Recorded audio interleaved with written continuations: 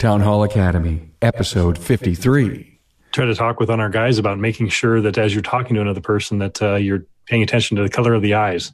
Because if you're paying attention to the color of the eyes, then you're actually really listening and really devoting your full attention to them.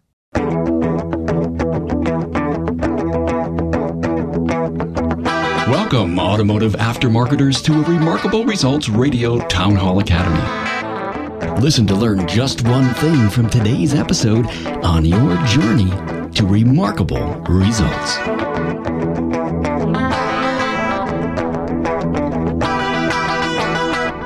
Welcome, aftermarket professionals, to the Town Hall Academy, episode 53, Communication. Much is written on workplace communication skills, from listening to clarity and empathy. Well, learn from two shop owners, Jude Larson, Darren Barney, and service manager Donnie Carter, as they share their perspective on service advisor and technician communication skills. Hey, Carm Capriato here, thanking Jasper Engines and Transmissions for their support of the Town Hall Academy. Why purchase a Jasper quality remanufactured product? Well, it's their people. A Jasper associate is dedicated to high-quality customer service. Hear about it all the time. They're committed to excellence, professional, and has pride of ownership as part of a 100% associate-owned company. Hey, remember today's podcast as a sister video, and if you want to see the discussion in action, you can find it at remarkableresults.biz/A053. You'll also find extended bios on my guests and links to their previous episodes. And a great feature of the show notes page is the episode's outlined talking points. No need to take notes. It's like the Cliff Notes. They're already done for you. There's also some special mentions in this episode, and the links are on the show notes page. Now listen to Improving Communications Between the Service Advisor and Technician with Jude Larson from Valley Repair in Tenino, Washington. He's also with JML Real Solutions. Also Darren Barney, owner of Barney Brothers Off-Road in Grand Junction, Colorado. And Donnie Carter, service manager at Little Wolf Automotive in Wapaka, Wisconsin. As with all Town Hall Academies, your learning curve never sounded so good.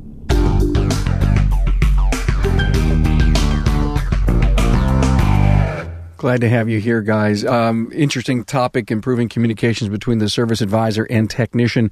Jude, I want to ask you, I've heard you say before, shifting and thinking from playing with a hot potato with repair orders. Why should we work hard to produce a masterpiece RO? Typically what I see happening in a shop, and I've done this myself when I was a service advisor, it's sort of the mentality of, I need to get rid of this. It's not my problem anymore. And so the advisor gets, this problem in front of them, and they're just like, oh man, how fast can I get rid of this thing? And so they do the minimum effort that they think they can get away with, and then they just toss it to the next person who's responsible for it. And then the same thing reciprocates back and forth, and it's everybody doing the minimum, and it just continues to kind of degrade to a point where the product is very, very inferior. And what I actually learned this years ago when I was doing mortgage brokering. I met an individual who he would turn in, most people would turn in a loan file that was just a pile of garbage. I mean, it was just papers, and they were basically hoping to, I think, confuse the underwriter into approving the loan. Like, they just so overwhelmed them with the huge pile they had to go through. They're just like, I don't know, just push it through, whatever.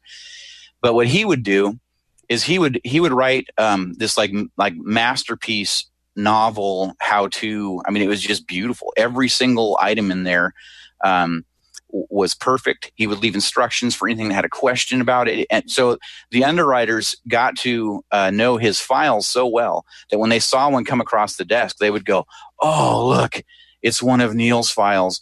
Oh, this is making my day. And they'd put it down. They were super excited. They'd go through it. It was just beautiful. No question. I mean, it would fly right through. And when I saw him doing that, and I saw the results he was getting from that, a light bulb went on. And I went, oh my gosh, that is where it's at. That's where you need to be. And then fast forward, moving into the automotive, or back into, at that point, the automotive industry, I see the same thing. That typically like I said, things are just thrown to, it's your problem now, not mine. And then you solve it, and they do the minimum versus, if you walk out or push the button to send the repair order to your technician, and they are used to getting an absolute masterpiece from you. There's no questions. They don't have to come in and ask what's going on with it. What does this mean? I don't understand.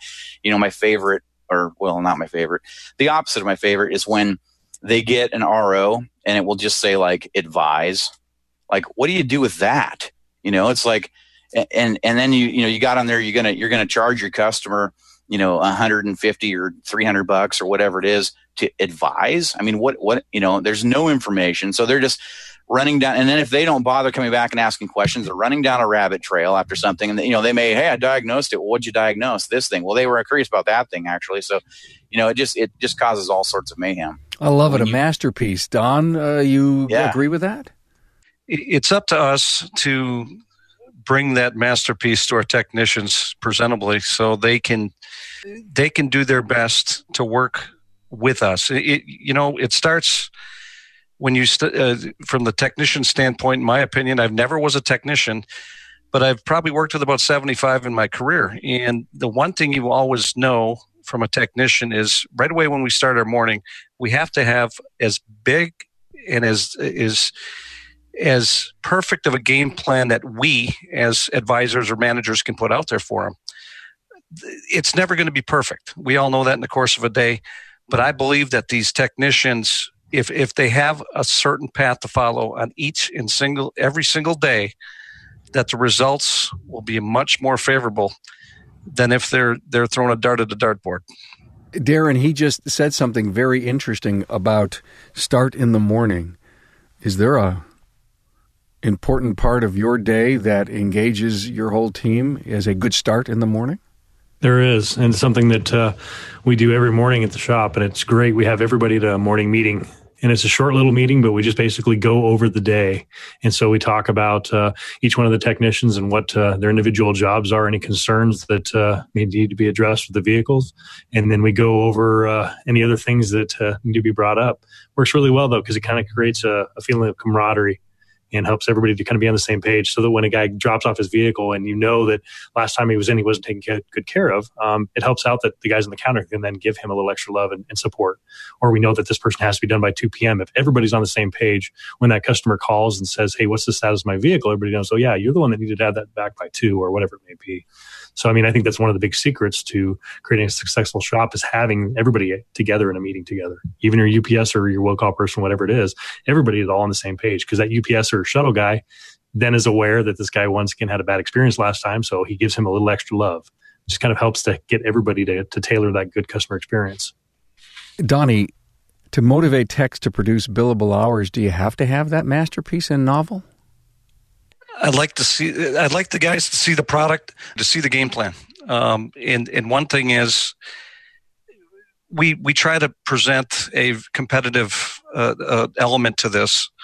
Me personally, I'm very competitive, and I hope that my technicians are competitive as well to a certain extent, where they can see the top of the mountain. They can see where we want to go. And it's not just gross profit. It's not just looking at all these numbers, but it's at the end of the day, the end of the week, end of the billing cycle and payroll cycle that I did this. And I think it's important to our technicians of today, because it is, let's face it, all across the country, there's a shortage. And I think if we can put this back where there's accountability from their side, and accountability is a big word. For the standpoint, some technicians, don't worry about it. The guy at the front, he'll take care of it for me. No, we're all in this together. I think we all got to know our game plans, and I think the accountability aspect of it puts them in a spot where these guys are trying to succeed even more every day. They see the numbers, the big jobs. They see the little jobs. They know it's on them to get this work done, but they know they have help behind them to achieve those goals. Guys, when I looked at this subject and then I looked at your talking points, I couldn't help but distill it all down to, is digital an important facet of improved communications? I think it's going to continue to become more and more so. It takes a process that used to take X amount of time, and it shrinks it considerably. But Jude, it shrinks it. But is it clearer because you're forced to check a box or write something. Because I met someone a few weeks ago that purposely built a brand new facility where the service counter and the bays were very far from each other, distant. And it was designed so that the communications between the two through their digital program was more effective, because they realized that I've got to walk all the way back there, or I've got to walk all the way up front. Right. And it was on purpose. It's almost like a great topic for today's academy, because we're talking about building stronger communication. Didn't mean to interrupt you, but I had to ask that. Yeah, I mean, it's a great point, because, with a clipboard and paper, you can't force them to fill in that box. You can't force them to go to the computer and type it in. But with that type of a process, there are some of them where they quite literally cannot move to the next step until they've completed the task in front of them. And so it can make it more thorough. It can do, all sorts of good things. So I'm a big proponent of it. I like it. I agree with it. Like Jude said, for me, it's a tough sell from the standpoint I still play Atari. So, for the computer age is different. When I started, we didn't have computers. So it's a transition. And I think it goes back to accountability as well. These techs know that, I won't fill this box out this time. Once they get, certain called the task a few times, they pick up on it. And I have some gentlemen here today that they now look forward to filling out the proper way on their sheets on the computer, and it holds them accountable, but it also helps them in their process. Darren, digital is a helper in the communications process? That's wonderful. It really is. Bolt-On, actually, which is the one that we use, allows us to go and track each one of the individual inspections and how thorough the technician was on those inspections. So every day I can go and click on a report that tells me how in-depth they did. And if they actually took the time and took pictures, which is what they're supposed to do when they find a part that's bad, if they've taken that picture and if they actually completed the full inspection. It also tracks the amount of time the technician takes. So it's nice to know that, hey, how did you do a good inspection on this 71 Jeep in 5 minutes? There's no way. So it's nice because we can track those things and then, encourage them to improve in certain areas and not spend so much on others. So there's the accountability that Donnie was talking about. Now, Donnie, if you get a new tech who he started last week, could you give us an example of what you would do in an orientation process that would start that communications, Well, I think anybody that's new at anything has to get comfortable with the surroundings, not just in the digital aspect of it, other technicians they work for, where to acquire shop materials. To take someone new, most of the time in this day and age, most the techs we look at, what are they going to do their first week, their first month, and you kind of start them off slow.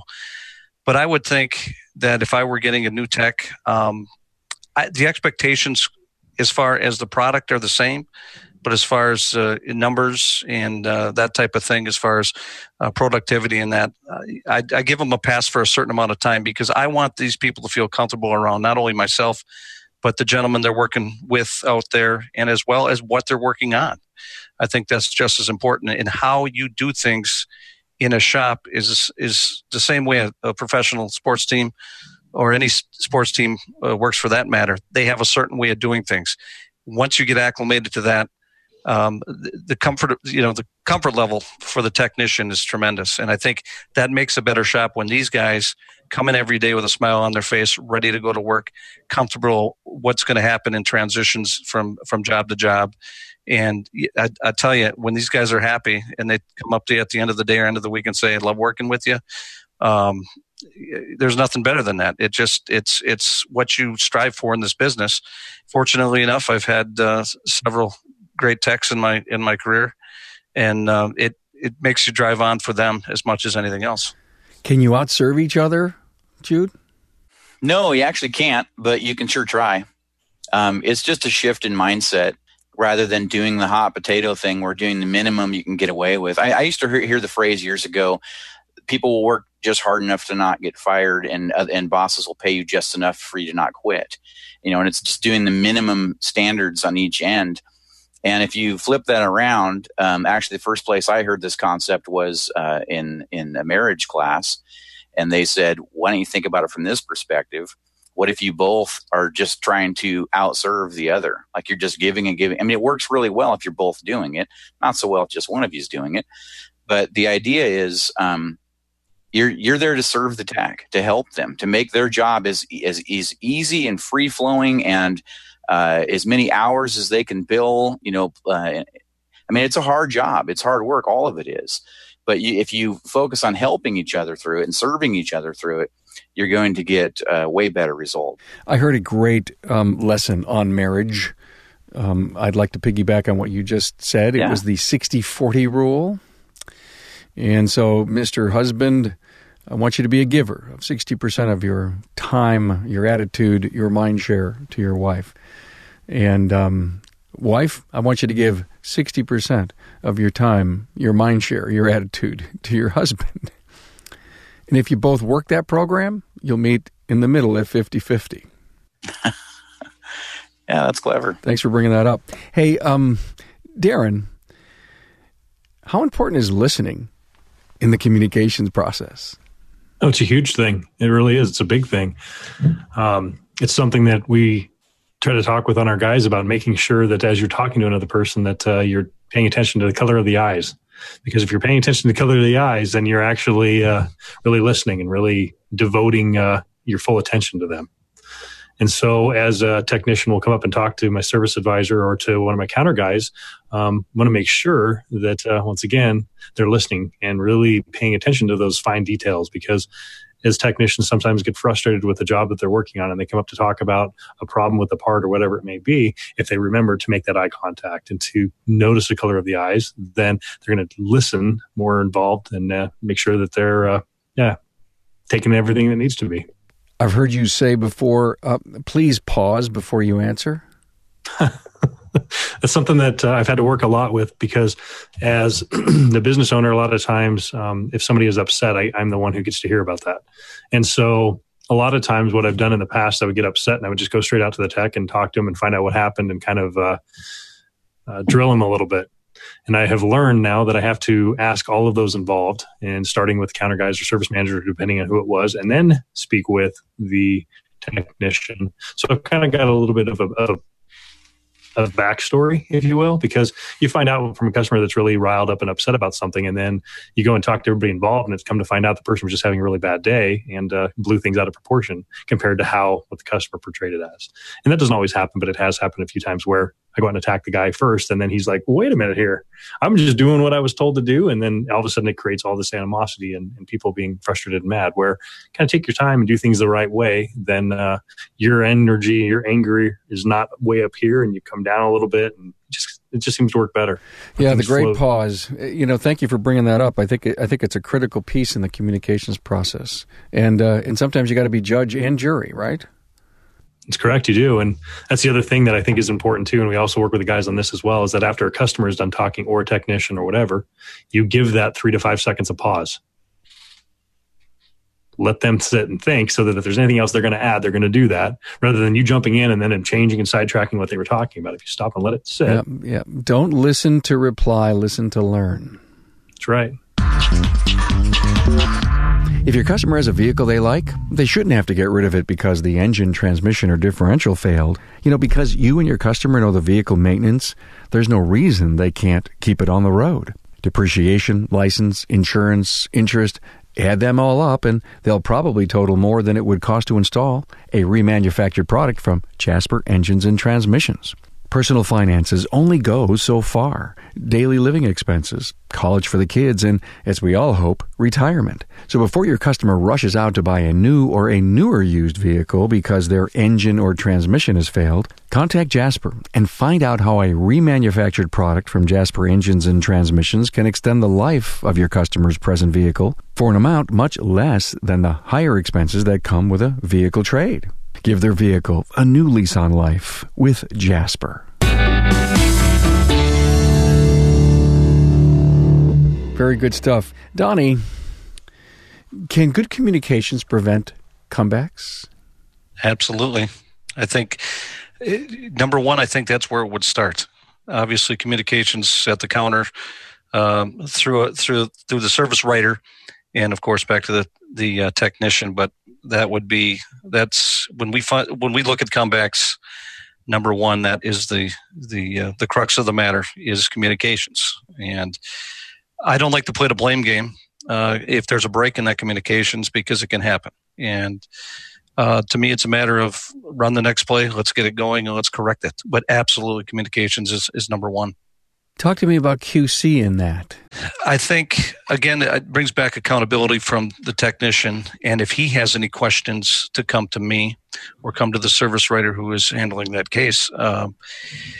And I always leave an open door for communications with my customer, because at the end of the day, we're working on it, trying to get the same goal, to achieve the same goal, and that is complete a repair with everybody on board, making all the parties happy. And that may require some more information from a customer, which I have had no problem in the past.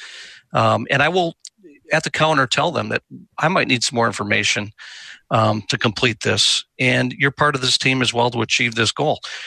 But the quality control at the end, when these technicians are finished with a certain project, it's up to them on the repair side. It's up to me on the delivery side. And we kind of shake hands in the middle and say, are we ready to go? Is this vehicle ready to move on? So that's the quality control. I think in my years of doing this, I'll tell you, it's always, again, a team effort. And I think it starts with communications right down to the QC at the end of that job. Thanks so much for that. Jude, just the techs and just the service advisors need to communicate, or does it go beyond that? Everybody who's playing the game, so to speak, needs to be involved. I mean, you can't just have the techs and the advisors and then, the rest of the leadership is completely clueless. It may be nice if it worked that way, but I would suggest that if you are able to do that, then you have something more than just an advisor, meaning you've given them a bigger role. They're taking on leadership and, steering the ship and everything. So where's the owner come in? Well, they're all over it. Depending on where they want to be and where they decide to be. If they're an absentee owner, they do the 4-hour work week type thing, then they've obviously handed that off to somebody else, and they need to give them the freedom to do that. They can't be in every single little detail. They're going to slow down the process. But depending on where the owner fits, like when we're done here, I'm going to run the front counter at the shop for the rest of the day. So in that case, I'm in the middle of all of this. I've got to live this and breathe it and do it. So it really depends on, where the owner is.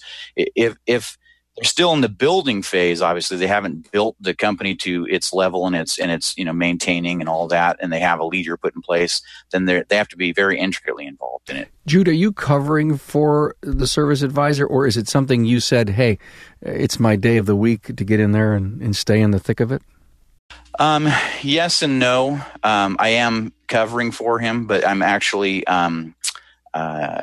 moving more into that role for a season, just because I want to rein the ship to a certain place, and so I'm stepping in and taking over for a while. Excellent. Darren, talk to me about blame. I know you had mentioned that it's really critical that you're careful in that area. Yeah, it's something that as the owner or as a manager, I really think that when you have a problem that's presented to you, that you look at all of the sides. Just like I said earlier, I think it's very important that blame is not just thrown on the shoulders of the person who did the problem, because the person that did the problem, if other procedures were in place correctly, let's just say that there's dirty prints on a door handle. Okay. If the technician did not wipe that down after he was done, sure, he's at fault, but it's also the fault of the person that second checked that job, or the person that walked out there with the customer to give them their vehicle keys. So therefore, it's not necessarily just that technician's problem. It's everybody's problem for not catching it in all the following steps. Yes, if I knew about those fingerprints and I didn't tell the technician about that, and say, hey, you forgot to wipe down this door handle here, then that's my fault. And I'm the one who messed up. But I think that as an owner, we're the ones who really have to kind of take that majority of the responsibility upon ourselves to make sure that those procedures are in place to fix those problems so that they're stopped before the customer, recognizes or realizes what the problem was. So I think blame is something ownership. Yeah, it's exactly it. It is extreme ownership. It's a great book. Really good book. When we release the episode and you look at the show notes page for this episode, you'll see the additional podcasts that both Darren and Jude have been on. And Donnie, thanks for joining us for your first time. Thank you for having me. Great to have a first timer. Jude, you talked about the 5 behaviors to me. Can you help us with that? That's actually an interesting discovery, or I guess thing that I've been working on building. How that actually came to be was I had a friend, shop owner, who came to me with this exact thing. He said, we're doing really well. We're having a lot of success. Numbers are good. He goes, but you know what the one thing is that we're really, really fighting? How do I get my techs and my advisors to work with each other, to talk with each other? And, I have done some training with that in the past, and they had done some training with that in the past, and there was different things. But I kind of set out to search, to create, to find something that was viable and usable to help with that, to something newer, something with new information. So anyway, so there's a program. Patrick Lencioni, I think his name is pronounced, wrote a book called The 5 Dysfunctions of a Team. Yeah, The 5 Dysfunctions of a Team, and they build on each other. As you kind of go up this pyramid shape of. I thought I had one laying around here, but maybe I don't. Anyway. So you build on these as the team improves in the different areas, and you can get a scoring of where your team is at in these 5 areas, and then be able to specifically work on each of those areas. So it's really a great program. It's cool. What areas? Well, let me just bring out a book here for you guys. Whoops, that's the wrong one. Hey, listen, while you're doing that, while you're looking for that, Barry Barrett asked us a question. He's on the Zoom platform with us. Barry? Barry, yes. Right Any on. active listening techniques that you suggest? Go ahead, Donnie. Who let him in? Active listening techniques. Listening is not my strength. I'll be honest with you. Listening. I'm a talker and give direction. Does that make you a really good service manager then? I sure hope so. And I sure try. I think listening, the actual count of, like I said, count to 3 to 5 seconds or a couple minutes and concentrating. I'd like the eye test where you look at the color of someone's eyes just to listen to someone's voice. If you ask my wife, I'm probably not a very good listener at all, but I still know the color of her eyes. But and after she tells you this over and over, Donnie, and she starts testing you, what did I say? Yeah, honey, yeah, okay, sure. And you're answering things you have no idea what you're answering, right? That's after 30 years, that's kind of how it works. To add something to this, though, that I think is really critical is that if you try to remember that whoever you're talking to is the most important person in the world right now, in your world right now, it really helps you to focus in, and they can feel that. Absolutely. I agree with that 100%. So if we just do that alone, that right there is that's a great technique. Great technique. You are the most important. Look them in the eye. Find out the color of their eye. It's a great question, Barry, and I think we got a couple of great answers. Now, Jude, back to the 5 behaviors. Sure. I have a quick answer to that, though. The best thing that I've used for active listening is having the participants repeat back what was said to them in their own words. So they have to actually take the information in, process it, and then move it back out in their own words. And then the person who they're saying it to says, yes, you got it, or no, that's not it. And you keep that process going until you get a yes, that's it. And it's funny because if you're trying to de-escalate something, for example, and using active listening to do that, as you go back and forth, I'd be surprised if you made it twice back and forth without that thing being resolved. Because active listening it's very, very powerful. It's because so often the conflict comes from what? From us not communicating well, not understanding. I thought he meant this. I thought they meant that. But in reality, they meant something completely different. So great question, Barry. And by the way, a very good answer. My friend Barry offered up 6 active listening tools. Now, Barry, my friend Barry needs to come on and do this with us. Here they are: effective pauses, minimal encouragement. Minimal encouragers, mirroring, which is really cool. Paraphrasing, which you just brought up, Jude.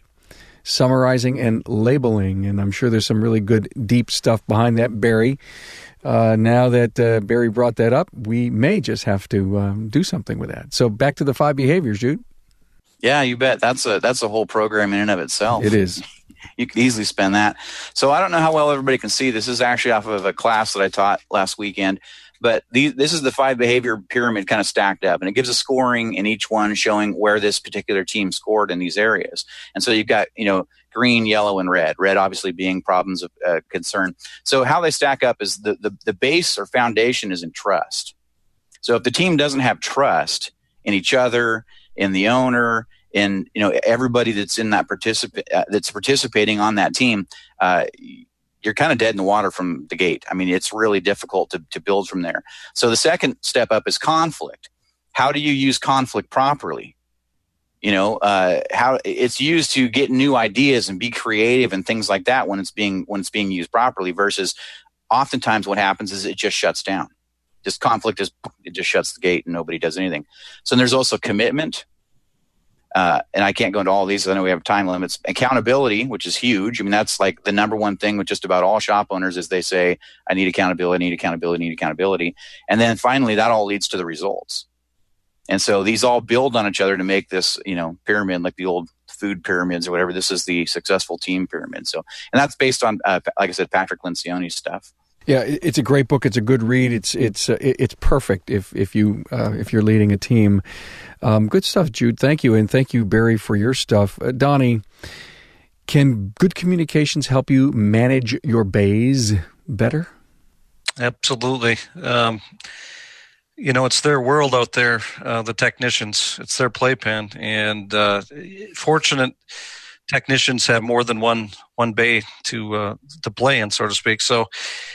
If we start out that morning, like Darren said, with that base communications of how our day should go, we've seen throughout the years that the productivity goes up when these guys understand that they can bring an automobile in, shake it down, do what they have to do there, with the knowledge in the back of their head that they can bring a second one in.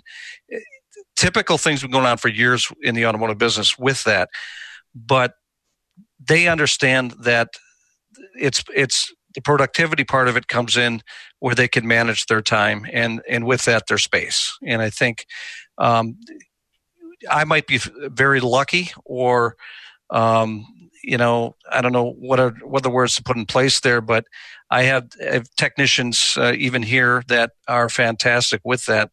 That we kind of know which what we're thinking about as far as our game plan of the bays. And I think in every shop, I know Darren and Jude would know that you have a certain dollar number for every bay that you have in your building. And I think one thing is if the techs understand that this is what this has to produce, their productivity goes up because they know when to deal with each bay or each 1 to 3, whatever they need. Donnie, as the service manager, what kind of questions do the techs come to you with? Well, from tools to when are we going to get air conditioning in the shop, to what time should we do lunch? It varies. There's questions that are sometimes even personal, which is a good relationship in my opinion. I think if you can share outside the lines of your business, I think it creates a family atmosphere. And I think the technicians have to have, we talk about the 5 levels and the trust level. Boy, that gets the ball rolling. That's key. If you have the trust level of a brother, of a sister, dad, whatever. I think we all understand that's a concept, not necessarily a role model, but a concept that when you come to work in the morning, everybody feels more comfortable. And the questions they ask you, that varies. Most of the time, it's based on, they're not. I tell these guys, I don't need to hear questions about how to fix it. I want to know how you are going to repair this, and I'll handle it from there. Those are the questions I need, and to understand and accept our roles in that is basically what our conversations exist every day in that regard. Do you have an open door policy with your team? Absolutely. Nothing else but. I think everybody's got to be on the same page with that. It's like I said before earlier in the show, it's goal orientated. It's goal orientated. We have to have the same mindset, the same goal, that every vehicle, every customer is precious to us, and we got to take care of them. If we can't get that in our heads, we might as well not open the door in the morning. Darren, trust and team building. Are there any things that you can do? Of course. Basically, I think once again, we're getting back to respecting others and really listening to and valuing their input.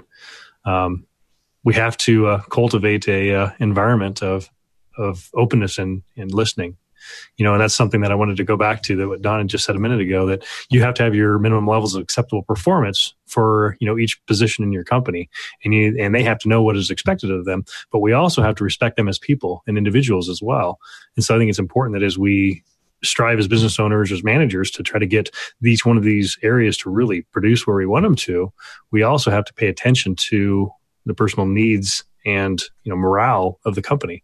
Because if we're always focused on the numbers, and it's like, why aren't you producing your 40 hours a week or whatever it is that may be, and yet you got the superstar that's going through a divorce or some other hard times in his life, and that those numbers are going down, and if you're just looking at the numbers, you may lose this strong, awesome guy that is a good member of your team. But right now, he just needs a little bit of watering and a little bit of nurturing and taking care of, and a little bit of, hey, do you need to take some more time to do what you need to do?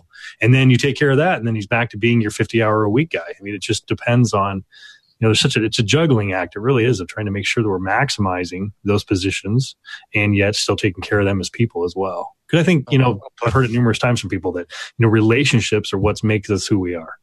And those relationships are what's going to carry us through the hard times or through the good times. And relationships are critical. That's why we're here upon the earth, is to establish those friendships and bonds with others. And so the numbers are important, but friendships are important too. Well put. I think you hit the nail on the head. It's still a person-on-person business, whether it's a person in your shop you're working with or a customer. It's still people.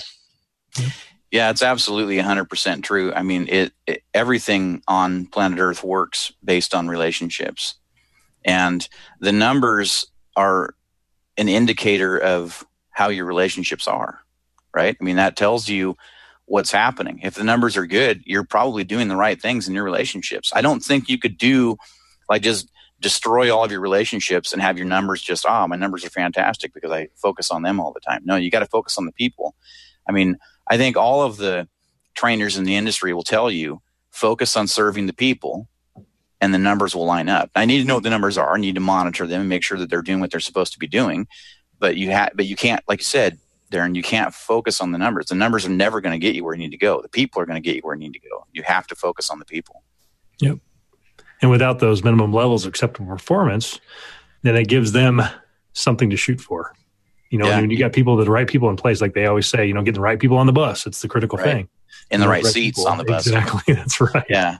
You don't want the guy in the driver's seat that shouldn't be in the driver's seat. That's a really scary bus ride. Yeah, that's exactly it. So don't take a 5-year-old and put him behind the steering wheel. It's not going to go well. That'd be fun, but yeah. No seatbelts on the bus, remember. That's right. Donnie, do you know the goals of your technicians? We discuss short term, really. When I say short, I mean really short. We have to focus, but we have to have a short memory too. Certain jobs sometimes don't go the way you want them to. To achieve, any goal, you're going to have ups and downs. And they have to understand that things to put behind them and things to look forward to. If you dwell on this car being I won't say it on the air, but it's a car that we certain have names in shops, and especially when they get involved in a certain job, and then that can either carry you through as the rest of that way for that job and that day for that matter, or you can put it in the back of your head and move forward in a positive direction. And I think that should be, I don't want to get caught up in my technicians as far as goals. I want to get 60 hours booked this week, 70 hours booked this week. I want them to start off and do the right thing. And like we talk about people, do the right thing with people, and things will take care of themselves. I think when you come in on Monday morning with the attitude that everything in front of me, I'm going to do my best on, and at the end of that week, I think you're going to meet your goals. Trust relationship. Do you know their personal goals? So they were wanting to buy a house? Things absolutely. Yeah. We have to have that part of our general conversation. I think it brings you closer to each other. And, that's here at least in other places I've been at, that's been a common thing. Casual conversation on goals and people and general interest are very key and very vital. So as a service manager, you have to purposely find the time in your crazy schedule to build that relationship, to get to know about what's going on in their world. It's absolutely, you got to know likes and dislikes, wants and needs. You want to sometimes even want to know opinions. You might not agree with them, but you still want to know them. But yeah, to get in someone's head and understand how they tick, that's important. I think as a manager and owner, that's why you sit down and interview somebody 2, 3, 4 times sometimes. You have to know what makes them tick, what drives them to the next level to make everyone successful around you. And that's important to care about every single person that you're involved with in that business, and including your customers, your clients. Excellent. Now, Jude, with what Donnie just said, it's all about different personalities in the team and how to manage it. Oh, yeah. Yeah, some days, if we're going to be gut level honest, it feels like we're herding cats, right? I mean, it's just like there's this conflict everywhere and stuff going on. But it doesn't have to be that way, obviously. But a lot of that does have to do with personalities. If you don't know your team's personalities, you're missing a lot of vital information. It's like trying to diagnose a car, blindfolded. It's not going to be real easy. If you have, for example, 3 people who are, 3 techs all in a row, and all of them are score very high in social ability. They love to talk. They love to chat. They love to shoot the breeze. You may find yourself constantly fighting that lineup of where your techs are. So you can sometimes make decisions based on where you're putting people. You may put an introvert in between 2 extroverts, right? So that you can mix the flow of the shop so that these guys can stay a little more focused. Because when you have 3 working together, all distracting each other, it can be very challenging to get the job done and stay focused. Unless you're walking back and forth in front of them constantly saying, "Okay, keep going, keep going, keep going." And the same thing. If you have personality up front that's dealing with all of your customers coming in the door, and they're like an Eeyore or something. That's not building a positive image, of your company. People need to be, just in answering the phone. I know you did a great show some time back, Carm, on what do you do when the phone rings? And if they're picking up the phone going, Valley Repair, I have to be here, that's not going to do well, as opposed to answering the phone with a positive influx. Valley Repair, how can I help you? You're positive, you're happy, you're excited that they're calling you. What can I do to help you, kind of thing. So you need to know those things about your people and about how they mix together. And I think you need to train them on how to interact with each other. Because a lot of times you'll have people who will be having conflict and they don't realize that what that person is doing isn't personal. It's part of their mindset. It's just who they are. And so I've seen instances where you've done that type of education with somebody, and the conflict went away. And you go back and you ask them, oh, well, did they stop doing that behavior? And they're like, no, I just realized it wasn't a personal attack on me. It's just part of kind of who they are. And so I'm okay with it because it's just their personality, and they learn to work inside of that. So how do we learn about all these personalities? Where is there a test to take? Oh yeah, or there's to give? Lots of stuff. In fact, if you want, Carm, I'll give you. I have a little 5-minute one you can put up. It actually works pretty well. It's just a one sheet page. You just go down and tally up. Now it's got instructions. You can post it on the page. I would love that. Thank you so much. And I guess I asked a leading question only because we did a Town Hall Academy a while back, Town Hall Academy 41 on behaviorals. It was all about the DISC test, and it was very interesting, exciting, and it shows you the dynamics of all the different type of communication styles and how well they can and will and won't work together. Yeah, it's powerful information. I have assessments I use that take that information and then compiles a report of the team and tells you where all the hot spots are and where the good blends are and all that kind of stuff. So it's really valuable information. Hey, guys, thanks so much for this. I love how you've tied all this together. Hey, listen, I've really enjoyed this, and I want to go around the room and give you guys one last shot, some great words of wisdom on improving communications between the service advisor and the technician. Donnie, I'll go to you first. First of all, I want to thank everybody here on the panel today. Excellent job. Great insight. I would say the number one thing is keep an open mind, and be goal orientated as far as each day. We don't know if we'll get another one, but each day, just kind of embrace the people you're around, from the people coming in your building to your technicians, and let's all help one another out. And I think we can achieve those goals along the way. I think it'll work. You're from Wisconsin, right? That is correct. You're a Packer fan? I'm a football fan, but I'm a Packer fan. Yeah. I've been around the game a little bit, so it's I enjoy it. I love sports in general, but I'm a Packer fan. But if there's a game on it and they're not on, I'll still watch it. Trust me. You're a football guy. All right. That's right. Hey, thanks so much for being here, Donnie. Appreciate it. Appreciate it, Kate. Thank you. Darren, your final words. I think one thing that we've missed that I really feel is important, I don't know if it's the best thing to end on, but I think it's really important, is that the service writer, or in our world, our counter guys, are very descriptive on anything that the customer wants to be done, whether we're addressing a problem or doing a diagnostics or doing whatever it may be. I think it's very important for us as service writers or managers or counter guys to get the most description from the customer and put all that into writing, even though it looks like you're writing a book. But that way, when that technician has that, that's going to clear up so many of the mud and the misunderstandings that happen and the wasted time of going back, setting it back, or walking back up front. If we just take the time to really listen to that customer and put everything down in the best description that we can, it's going to really eliminate a lot of the problems. Because if that technician knows that Mary is very particular, that she says there's a strong pull to the right when she's going above 45 miles an hour on this certain stretch of road, if we don't put that in there and the technician just says, well, I'm looking for a pull to the right. So he goes and spends an hour test driving, and then Mary's upset because you're billing her for an hour of diagnostics where she says, well, I told you when I dropped it off that it's at 45 on this stretch of highway on the on-ramp.